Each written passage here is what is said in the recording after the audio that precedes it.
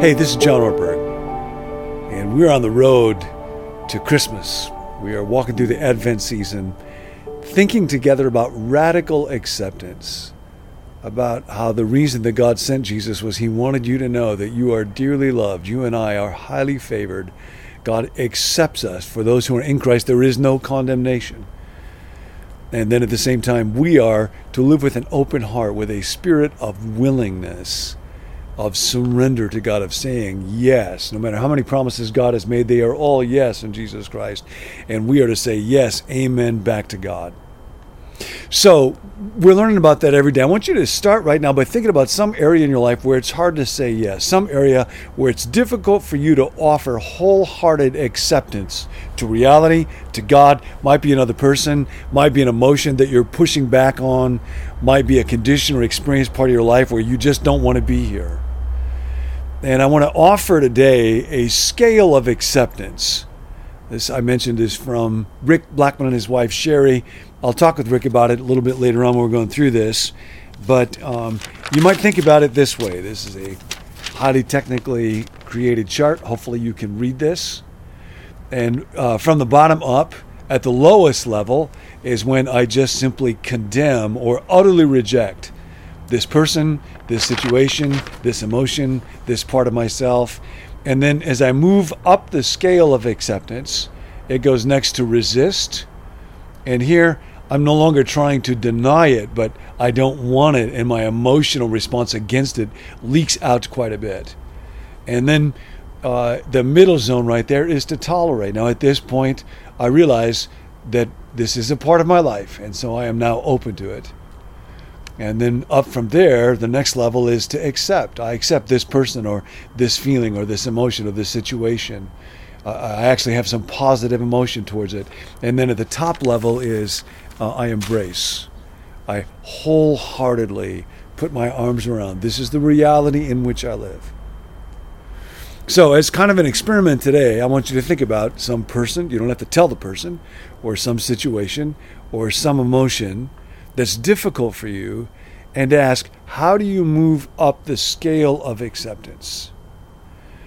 Now, as a story from the Advent season, I want to walk through the first chapter of Luke, because interestingly enough, there's a way of reading the story of Mary's journey where she actually walks through all 5 of these levels of acceptance. Initially, as we talked about when we kicked off this journey, the angel Gabriel comes to Mary and has these words, "Greetings, you who are highly favored, the Lord is with you."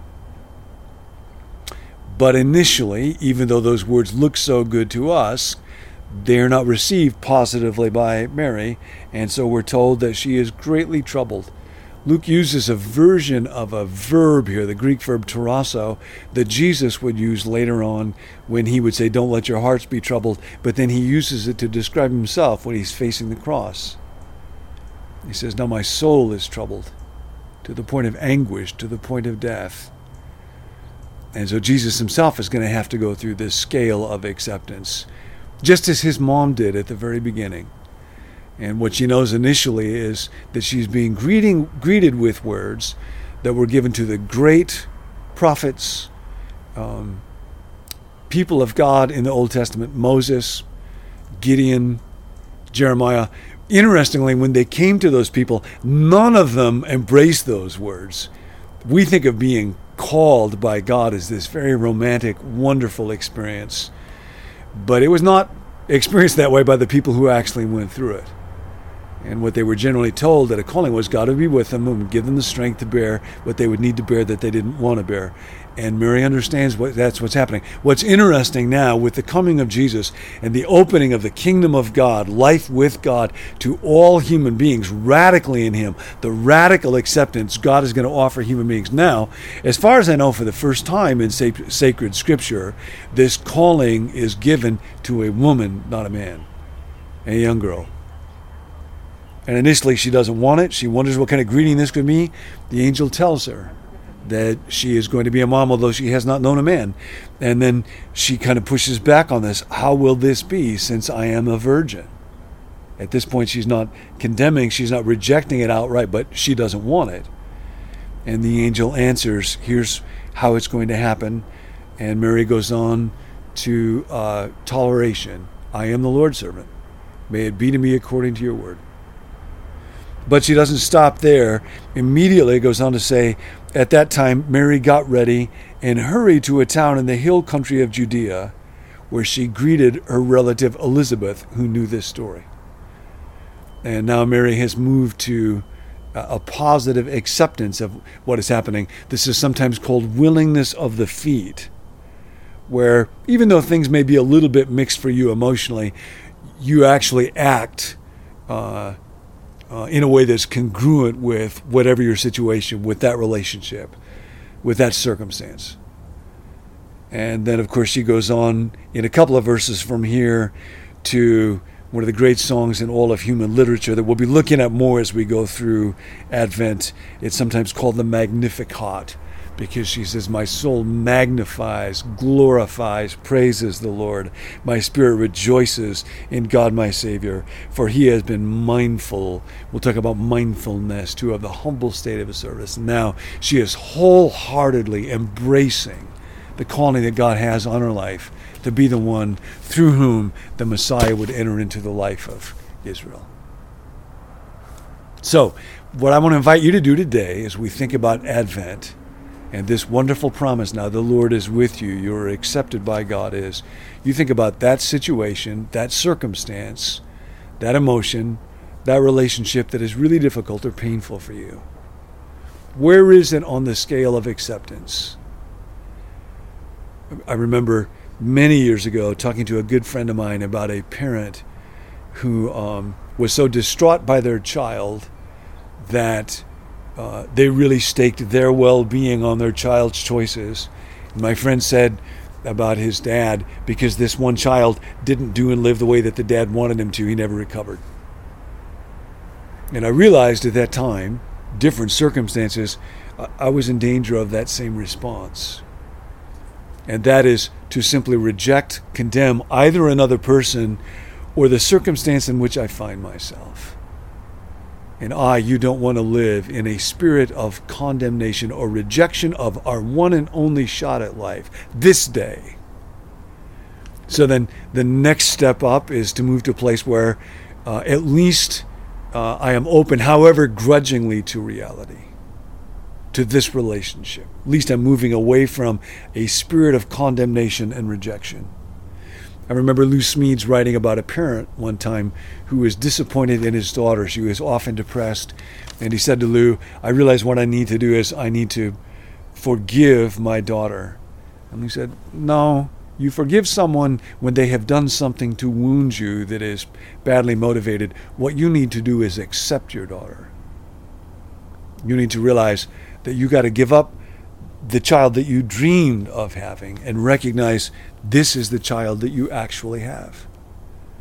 And so now that involves a movement from resisting, grudging, to tolerance, to genuine openness, to saying, now this is my life. This is where I find myself. Somebody offered a really interesting metaphor around this.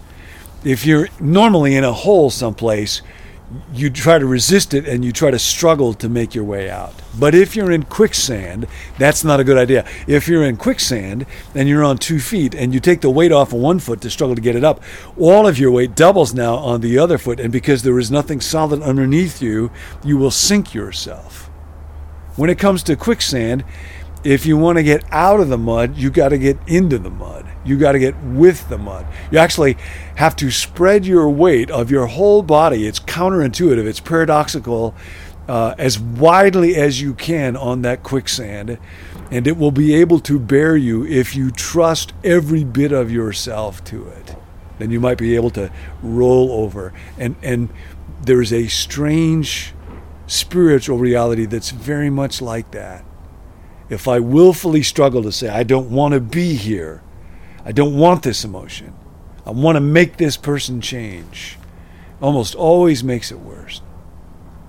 But instead, if I'm able to say, I am the Lord's servant, may it be to me, then I'm able to move now from toleration to acceptance, where I actually positively welcome this circumstance, this emotion into my life. Now, we'll talk about what that's not. That doesn't mean that you be passive. I called earlier today. I joined a Zoom membership for our family. We have one little member of our family that was in town, and I wanted to take them to a zoo, and I wasn't able to get a reservation today, and so I called and talked to somebody, and they said, well, you just recently joined. Our computer system isn't set up for it right now, so you'll have to try to come in a few more days.